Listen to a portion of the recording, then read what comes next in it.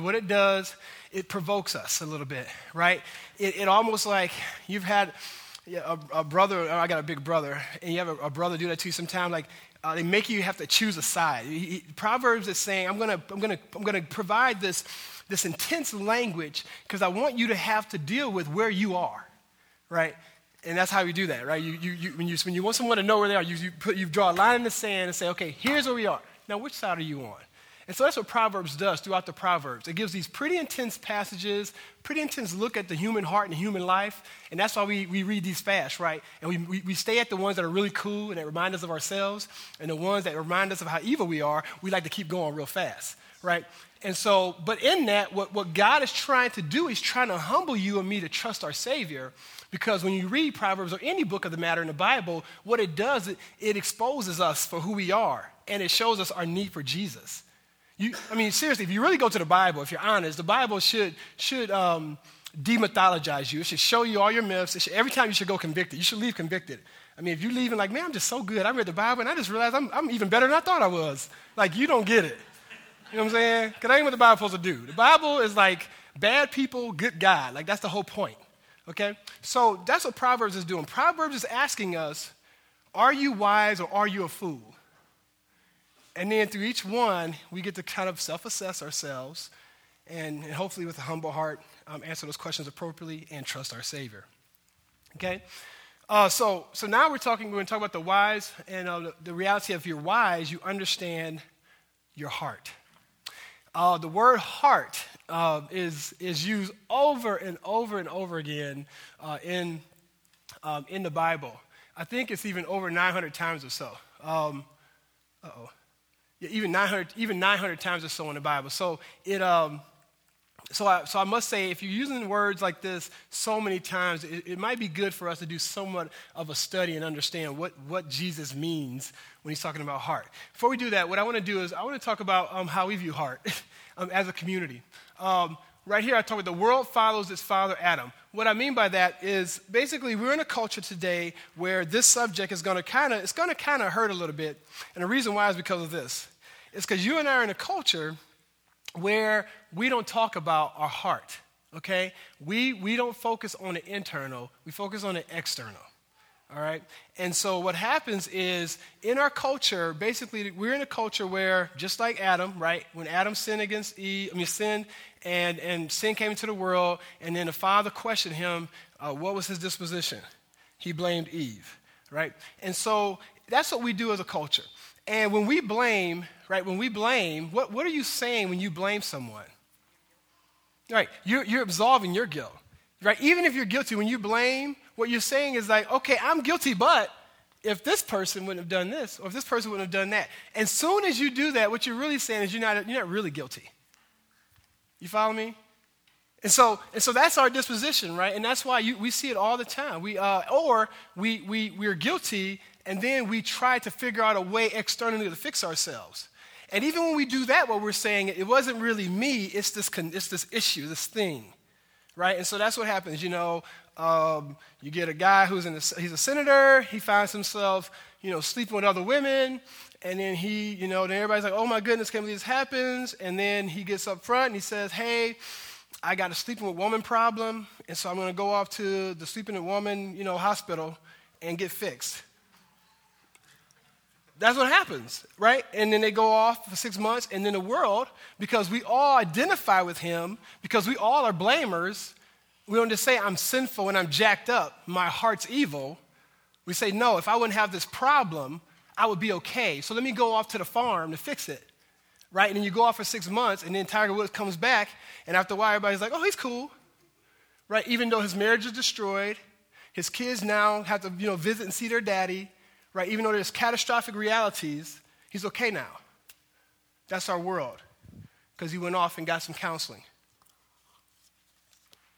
So that's what we do. But I want to propose we cannot fix our problems.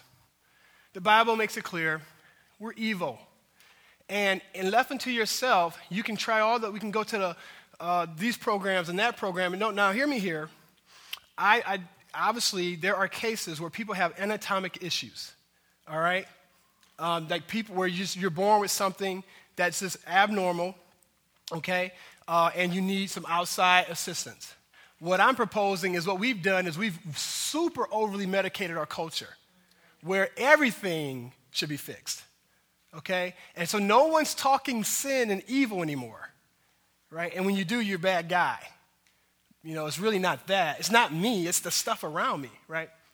So we cannot fix ourselves, and we will not recognize our own depravity.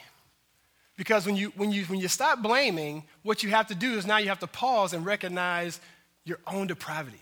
You have to come to grips with, no, it wasn't that one. It wasn't this. It was me. It was me. There's something in me that's evil. So we use therapy and medicine to deal with sin problems many times. Now, many times, therapy is really good. And I propose to you, it's really good for people who understand their sin problem. Okay? Because when you stop blaming and you say, I'm jacked up, I'm evil, and now you're willing to deal with who you are, you're willing to deal with reality, now we can talk about it.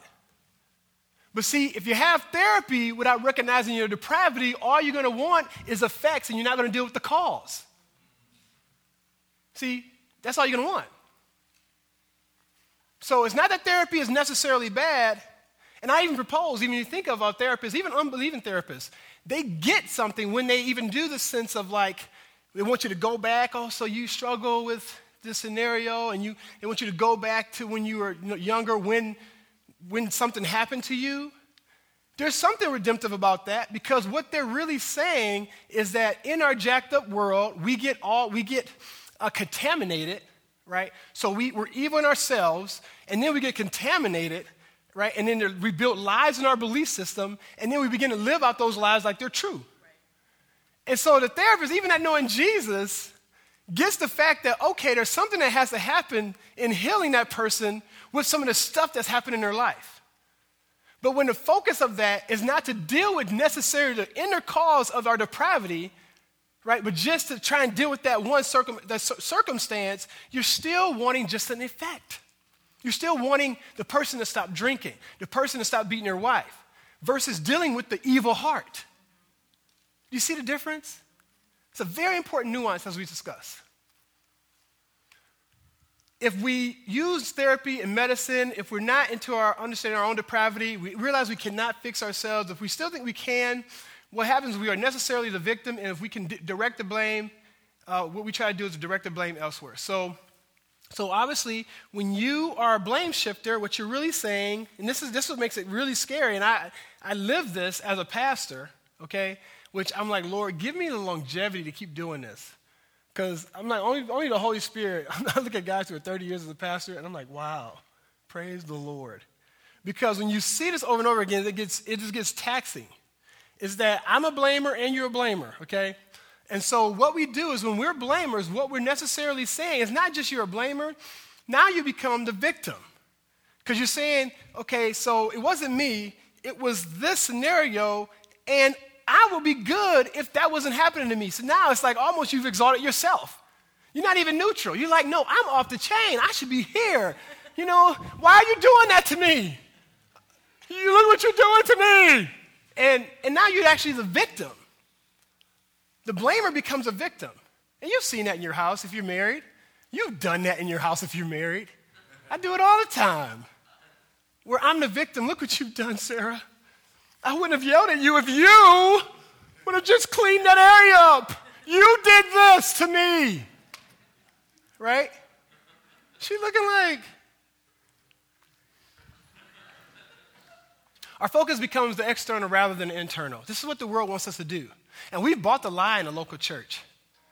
You know, even our journey, as we're doing discipline and all this stuff, we have to renew our minds that God is serious about stuff and he wants to deal with the internal.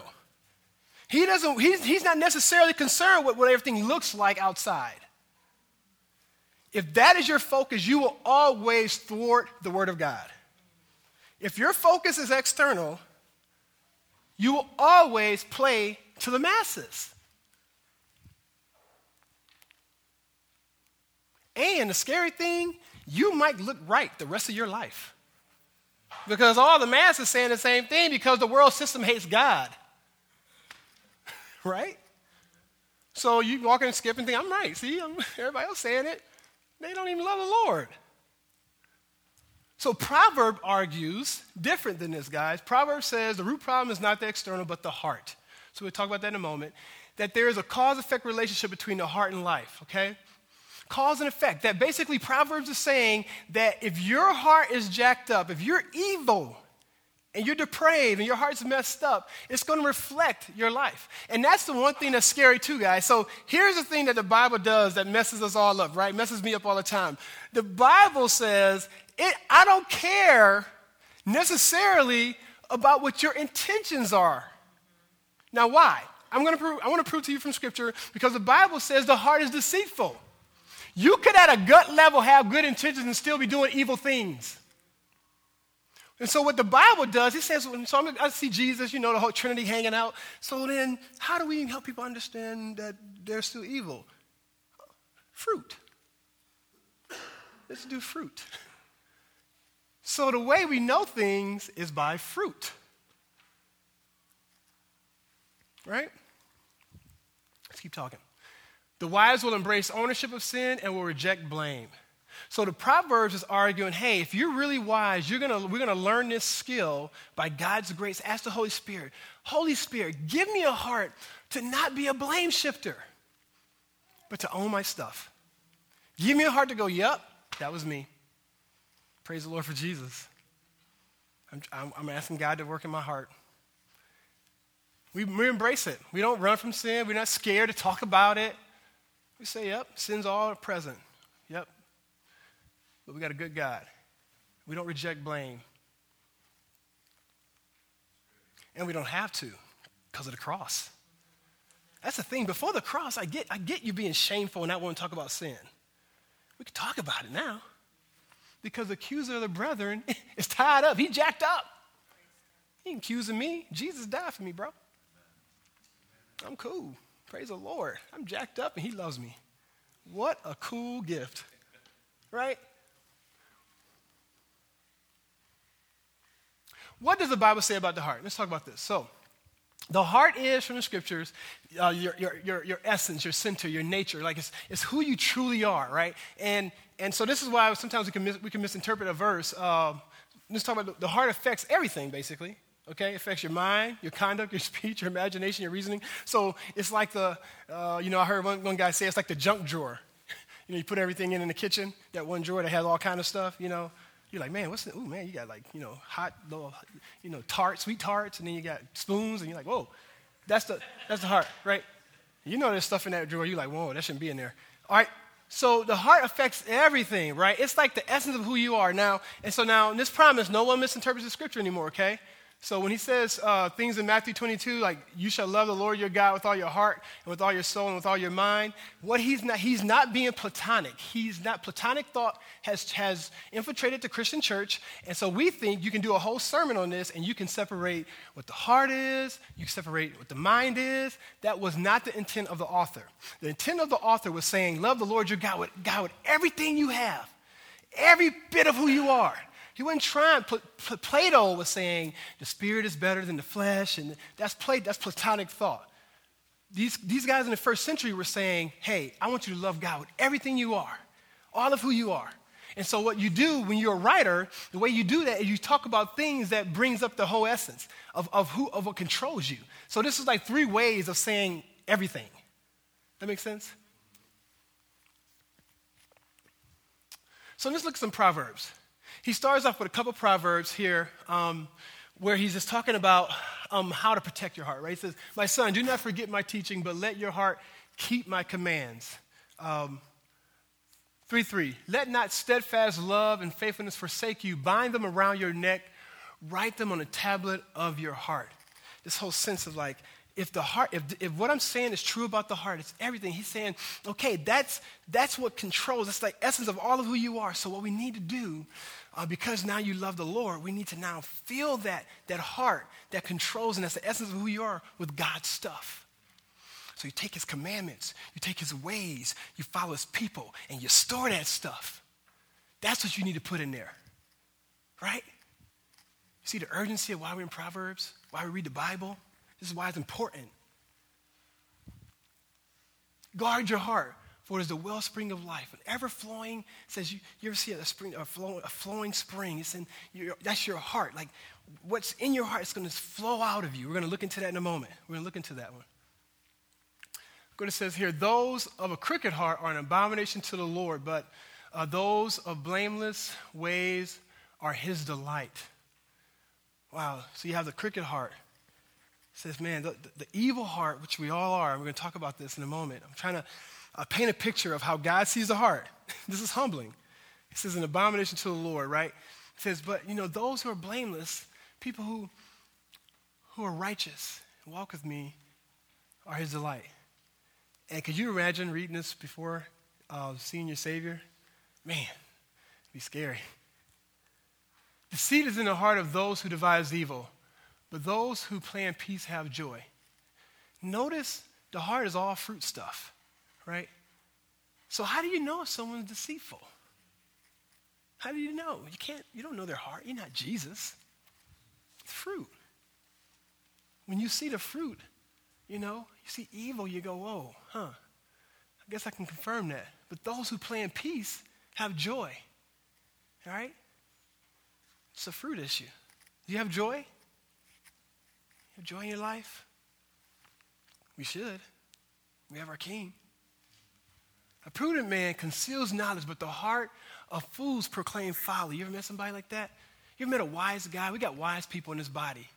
When I was I was interning right before I'm trying to think what age I was. I was interning at a church before I got married to my beautiful wife, so about 10 years ago.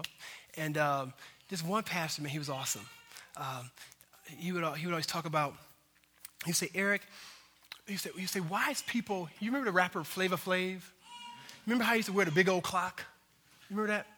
And we had a young boy and I was doing youth ministry at that time, and I was just so frustrated because one boy was just like super arrogant, and I didn't know how to deal with him. So I was talking to Carlton, our pastor. He was awesome. He's an awesome brother. He's in San Diego now serving the Lord. And he said to me, Eric, buddy, you got to be patient with him. Some people, he said, you got to teach them that some people, you have wisdom, you have stuff to say, and they wear their knowledge like Flavor Flav. They're just like, yeah, hey, look at me, look at all this. He's like, no, but a wise man, you wear your knowledge like a pocket watch. And you just pull it out when you need to. You just kind of chill, and when you need to, you bloop. Bloop.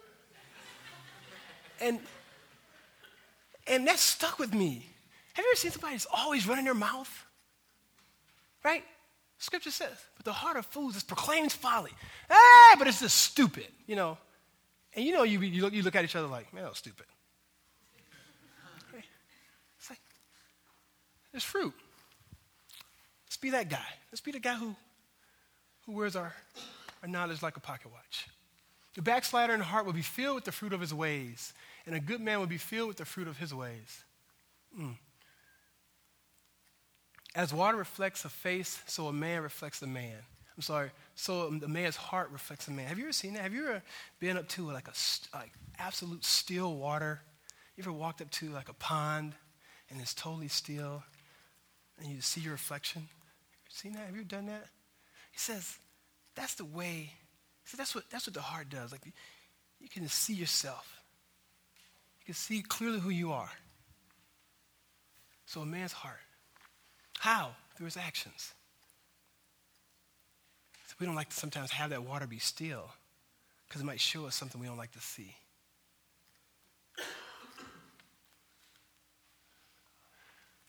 So we're going to jump back and forth into some Proverbs, and then we're going to do a little more training. So from there, what we learn is your life is a reflection of your heart, okay?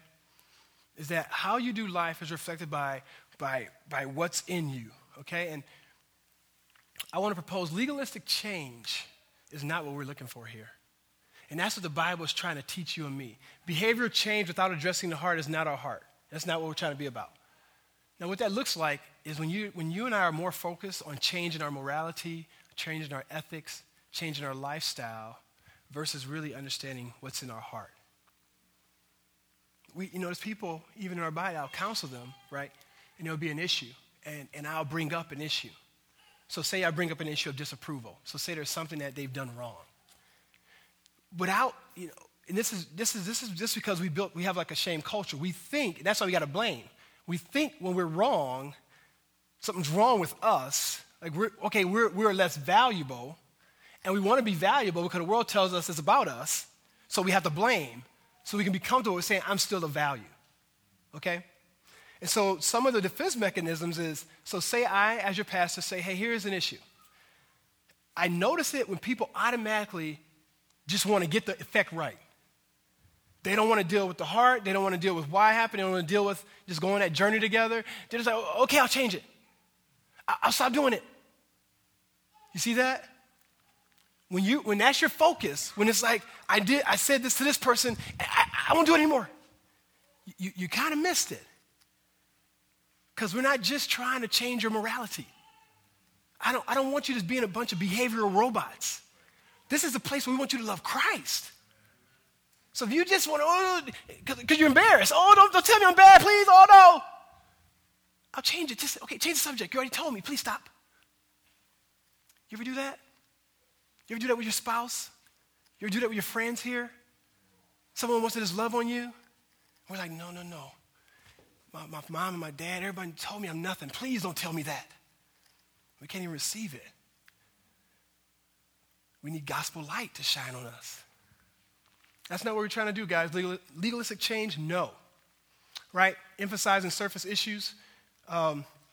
This is people who are saying, hey, I want to stop doing pornography. Hey, I want to stop drugs. I want to stop anger. Like, when it's like, when people are more concerned about like, accountability groups, man, I didn't look at porn. Yeah, and we're almost more excited about like not doing something versus trusting Christ.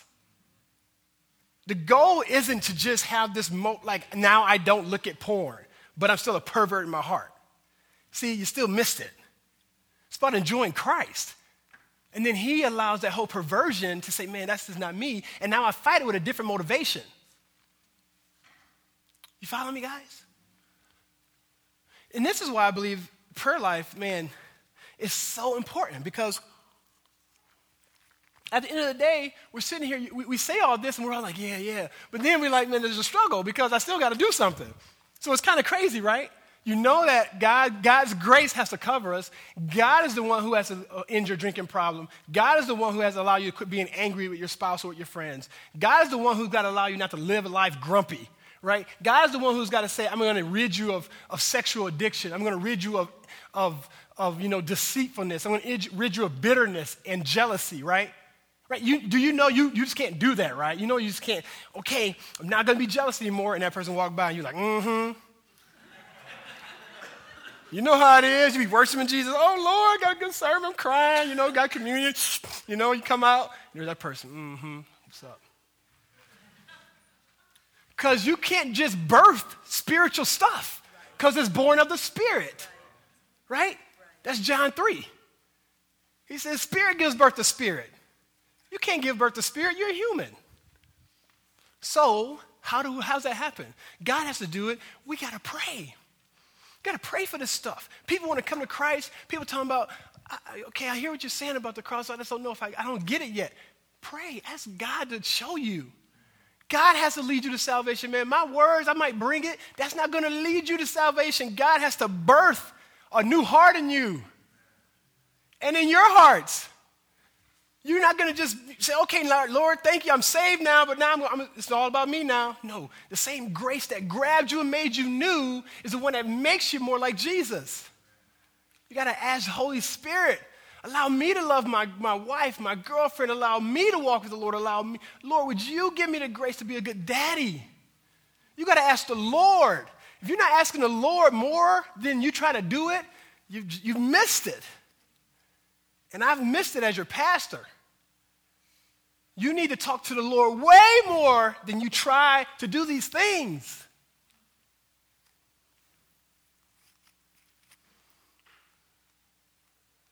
So, let's look at a few more verses. The tongue of the righteous is choice silver. The heart of the wicked is of little worth. Right? It's giving us that depiction. The essence of who you are. With your words.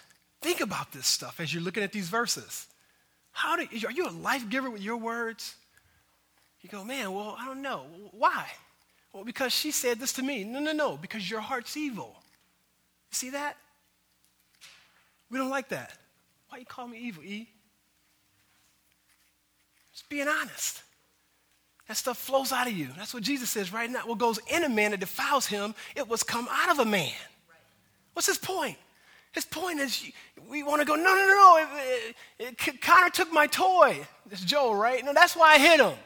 No, you hit him because at that point you didn't have love in your heart. Quit blaming your bro. So because he sinned against you, now you can sin against him?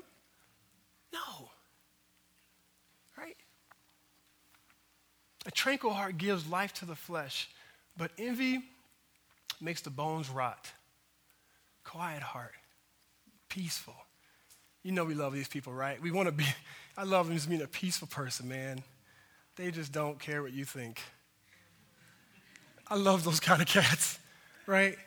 Not cats who just wild out and don't care and who's doing destruction. That's evil. But people, man, who walk with the Lord, you know.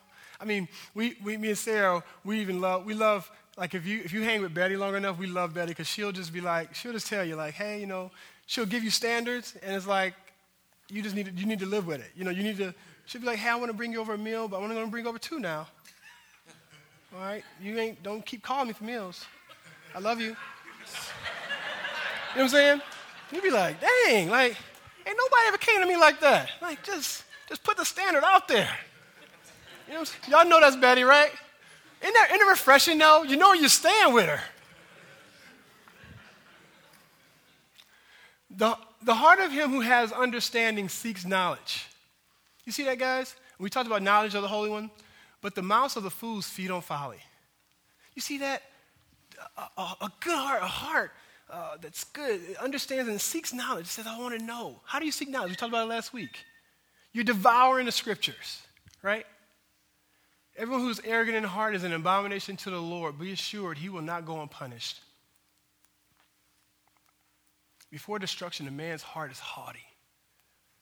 But humility comes before honor.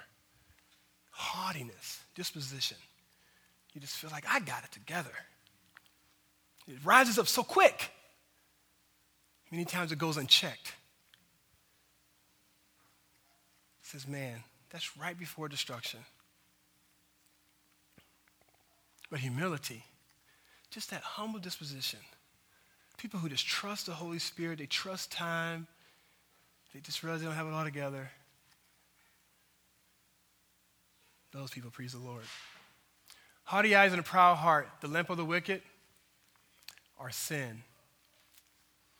For he is like one who is inwardly calculating. Check this out. You experience this? Eat and drink, he says to you, but in his heart he's not with you. People with evil hearts, we're kind of shysty in that way, right? We say, oh, I'm cool, we cool. I can't stand him. You ever done that to somebody? That been done to you before? You're like, I thought we was cool. You dogging me with him and her. What happened, man? That's what happened. Your heart was evil.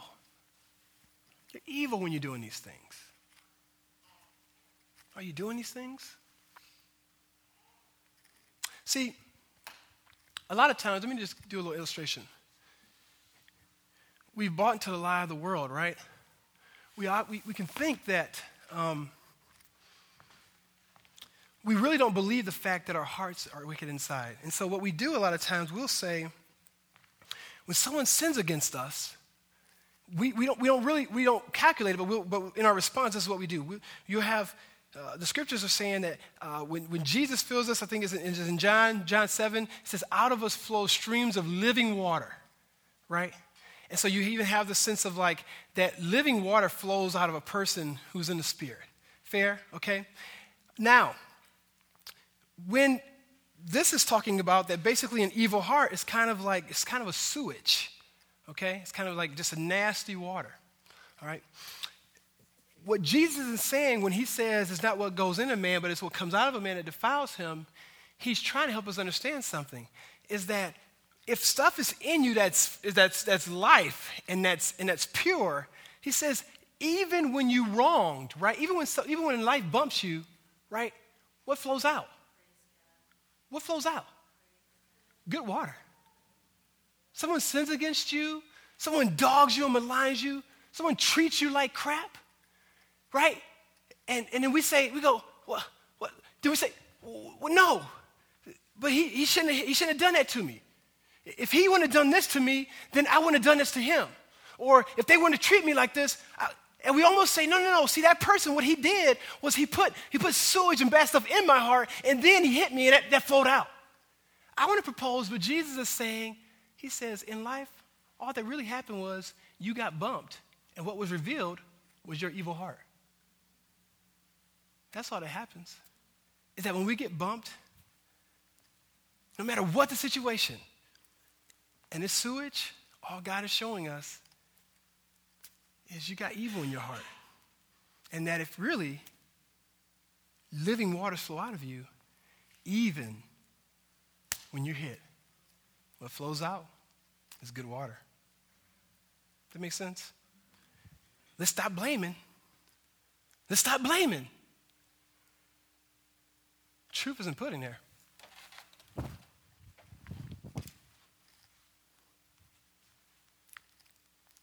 Beware of self-deception.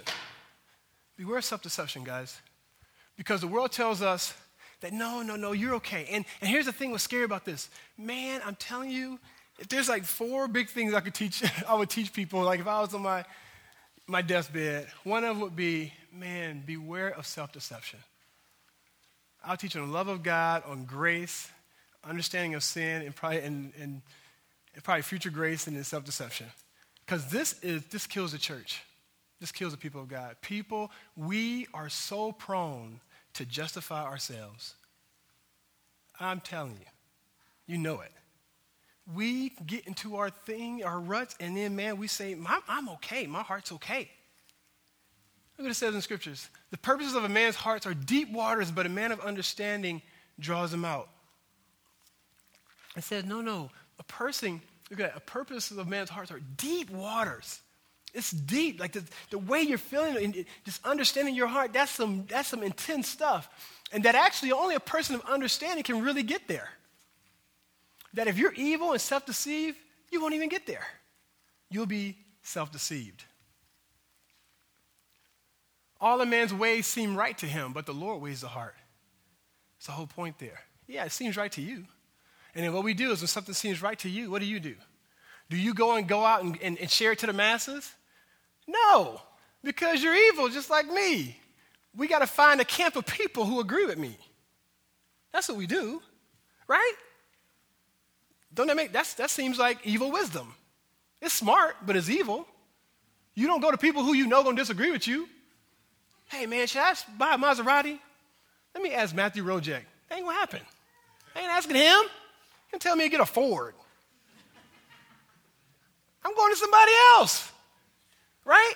And I'm going to go to 3 of them until 3 people tell me to do what I want to do. Then I'm going to go, I'm supposed to do this. 3 people told me. My heart's right. I went to bed last night. Have you done that? I've done it, right? Beware of that. Beware of that self-deception. Soon as you see yourself having to remove yourself from the general assembly and having to do certain things and gird yourself around a few people who agree with what you agree with, beware of that. That is a litmus test for self-deception. Whoever sings songs to a heavy heart is like one who takes off a garment on a cold day and like vinegar on soda. Let's talk about wisdom here. This is one I just put in because I thought it was interesting. Let's be wise. Someone's hurting. You ever had that? Their heart's broken. And you come in talking about, with pithy sayings but God is good or something. And you're like, really, dude? My son just got killed.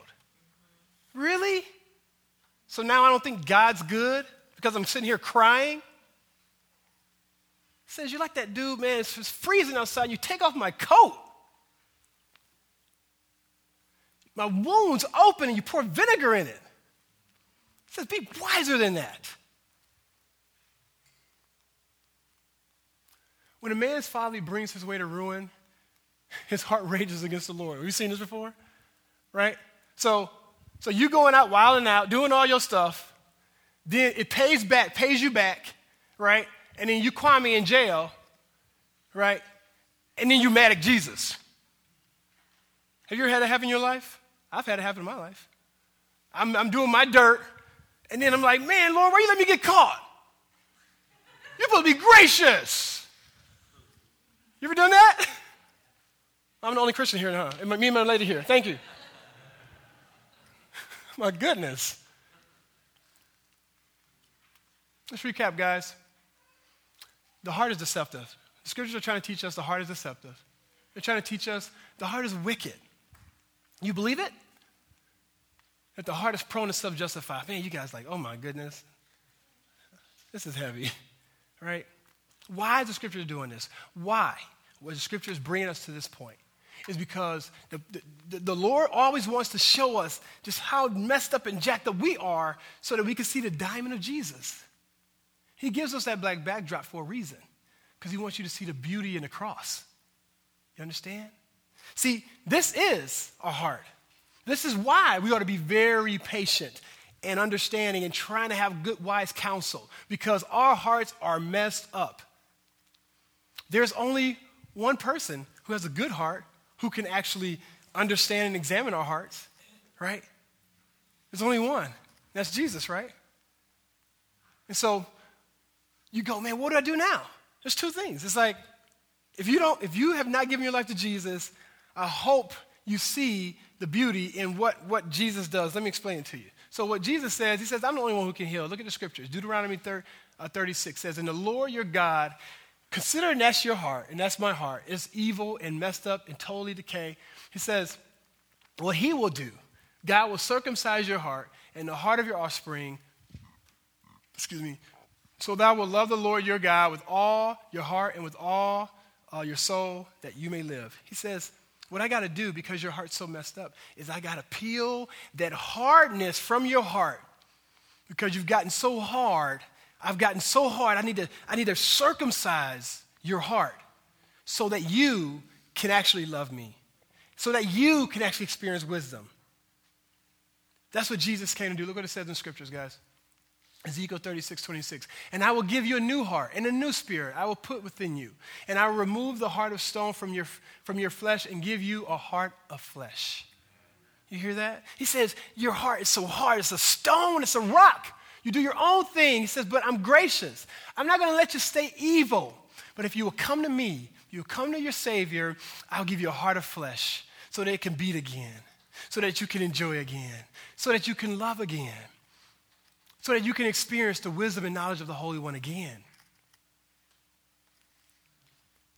In Romans, he talks about these verses. I love it how he transitions these same verses that he's talking with the Israelites to the Gentiles, to the people of God universally. Why? To help you understand that this wasn't just to the Israelites. This was to the people of God. But a Jew,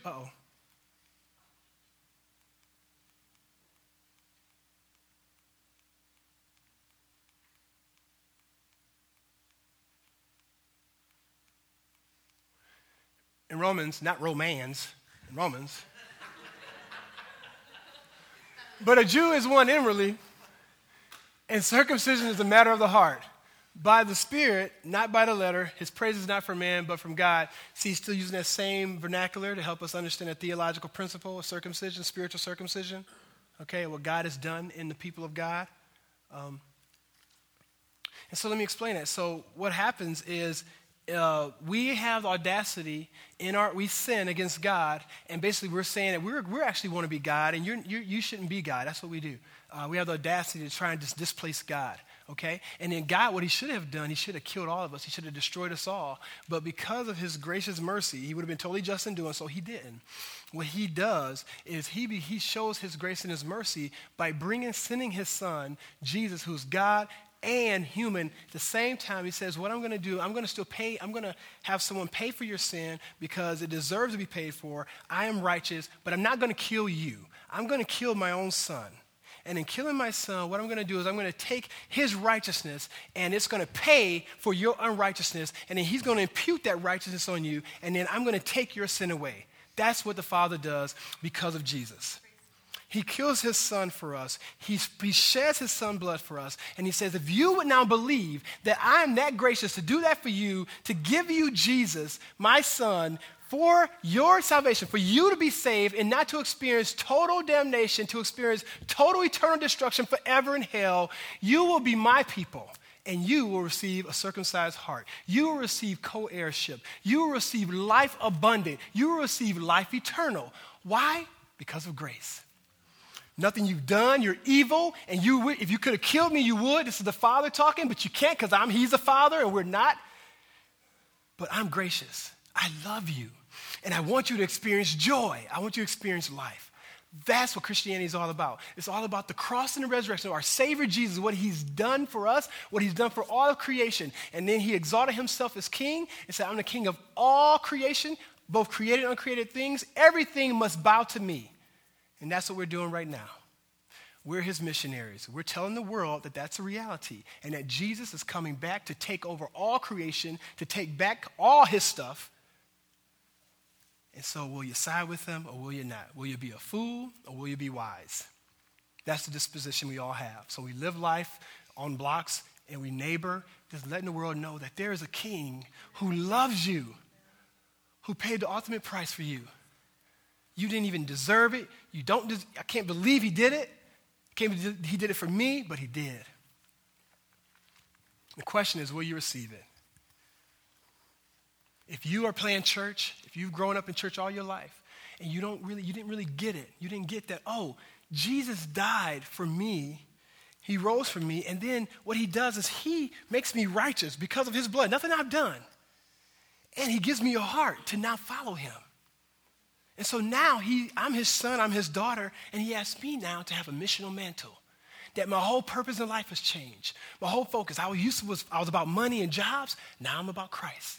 Now it's about proclaiming him. No matter if I'm gregarious or I'm shy, he says my whole life is now about the Savior and making his name known to the nations so that everyone might get an opportunity to experience what we're experiencing. That is joy, peace. I'm not an enemy of God, now I'm his friend. That's the gospel story. That's why we gather. That's why we enjoy Christ. Circumcises our heart. That's what he does. Here's the question. So God, he changes our heart, and it is his righteousness that we are given, as I've just said. Our response is this. We repent of our sins. If you're going, well, what do I do? I know I've come up many times to the altar. It's no magic show. It's an issue of faith.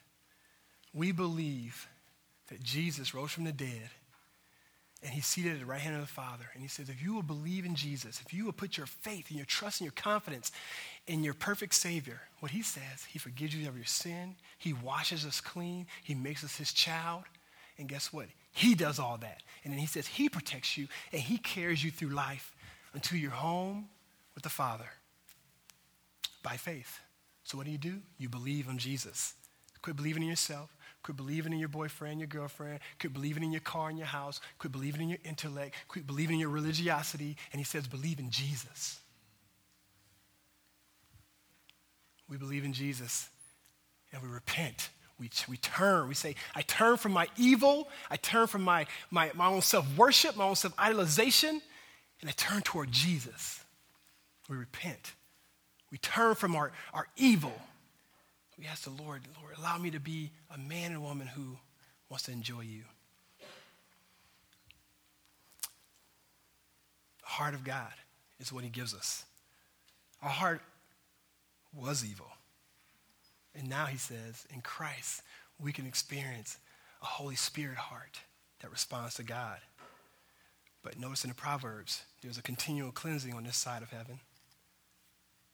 We need to be wise, okay? What we're going to do right now, guys, I'm going to pray for us. And I'm going to ask that you would think in your heart, Holy Spirit, give me a heart not to blame. Give me a heart to see what you've given me, to be okay where I'm at, and trust you. And here's what I want you to do, guys. Some of you right now, you've never experienced that. You have not, you're still having the rock heart. and you're not a believer, you've been going through the motions, or maybe you really haven't said, Lord, you're my king. Today, I want to ask you to say, Lord, I want you to be my king. By faith, I give my life to you. I don't have it all together. I got a lot of questions. I'm still scared. I don't even know how this works. But Jesus, will you pick up the slack and will you be my king? Will you inform my heart? Do what you do. I don't know what you do. I just know I believe you rose for me. And I'm telling you, Jesus, he doesn't falter on his promises. He's not like man. He'll be your king. He'll give you a new heart. Some of us, many of us in this room, hopefully not many, maybe your heart's hard. I mean, you've gone through so long that your heart has become callous. And you become a justifier of your own ways. You become a blame shifter. You've decided how you want to see church done, what you want to do. You have decided this is what my life's going to be like. And your heart's hard. You're saved by grace. You're experiencing, God has saved you. But man, you're not even hearing him anymore. As we take communion, as we do tithe, what I want you to do, we're going to have some people up here praying. I want to ask some of our elders to come up. And if you just want to pray and have people to seek the Lord on your behalf, and just spend time just asking the Lord to do what you cannot do in yourself. Just to have God just wash you from the guilt that Satan tries to put on you. Wash you from the blame. And say, Lord, I can talk about sin because I have my Savior. Ask the Lord to teach you how to be holistic in your worship to Jesus. You don't got to compartmentalize things that make your Christianity palatable. We can eat it all because of the cross. Okay? So here's how it's going to go. I'm going to pray for us. We're going to have tithe and offerings going to go by. After that, we're going to bring the men down for communion. All right, when we do communion, if you're not a believer, we ask that you allow these elements to pass by you. This is for the people of God, okay? What we're doing right now is we're saying by taking the wafer, we're recognizing God's body broken for us because that's what he did on the cross. As we take the wine, we're saying, God, we're recognizing your blood shed for our sin. You spilled your blood for us. And then when we do that, we take it and we proclaim the Lord's death until he comes again. And that's what we're doing. After you do that, if you want to spend time praying, I'm going to ask, Matthew Rojek and for the elders to come up and stand here with your brides. And let's just pray and worship God. If some of you see a leader in the body and you just want to pray with them, let's pray. Let's ask God to do something we can't do in ourselves. Don't look at other people. Don't worry about other people. You worship your King. All right? We're going to be singing here. We're going to celebrate. These verses, you go, man, my heart's evil, my heart's evil, my heart's evil. No, it's a celebration. See, because we end with the gospel. The story always ends with the gospel. See, so let's go and let's ask the Lord to do a work in us, okay? Enjoy Jesus. Cry out to him. Cry. Allow religious affection. Just enjoy your Savior. So I'm going to pray for our tithe and offering. Then we're going to have communion. You take it wherever you get it. When you get it, you can go in the corners. You can sit down. Wherever you want to take your communion. Just make sure you love Jesus. If you come to Christ today, have this be the first expression of your worship to Christ.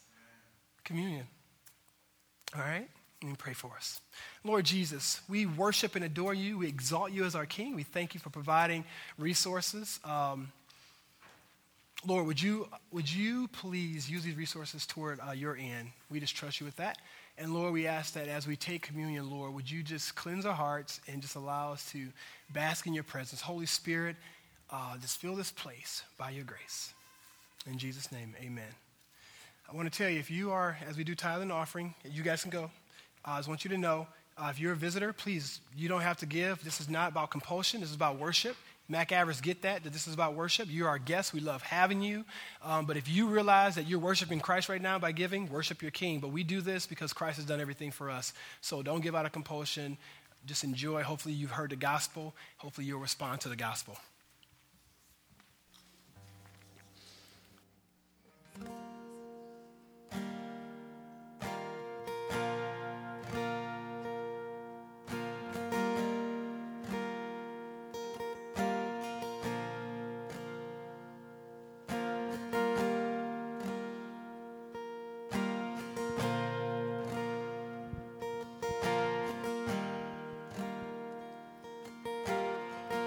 to take communion. This is a new song, so just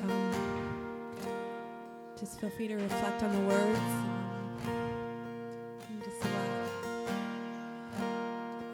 the truth to just take hold in your heart.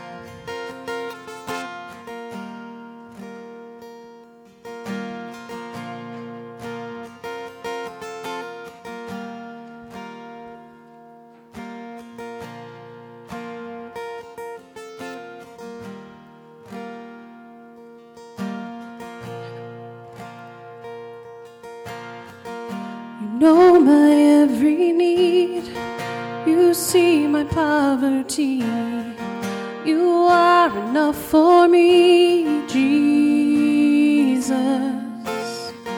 You gave the blind their sight, you raised the dead to life, you've done the same for me, Jesus.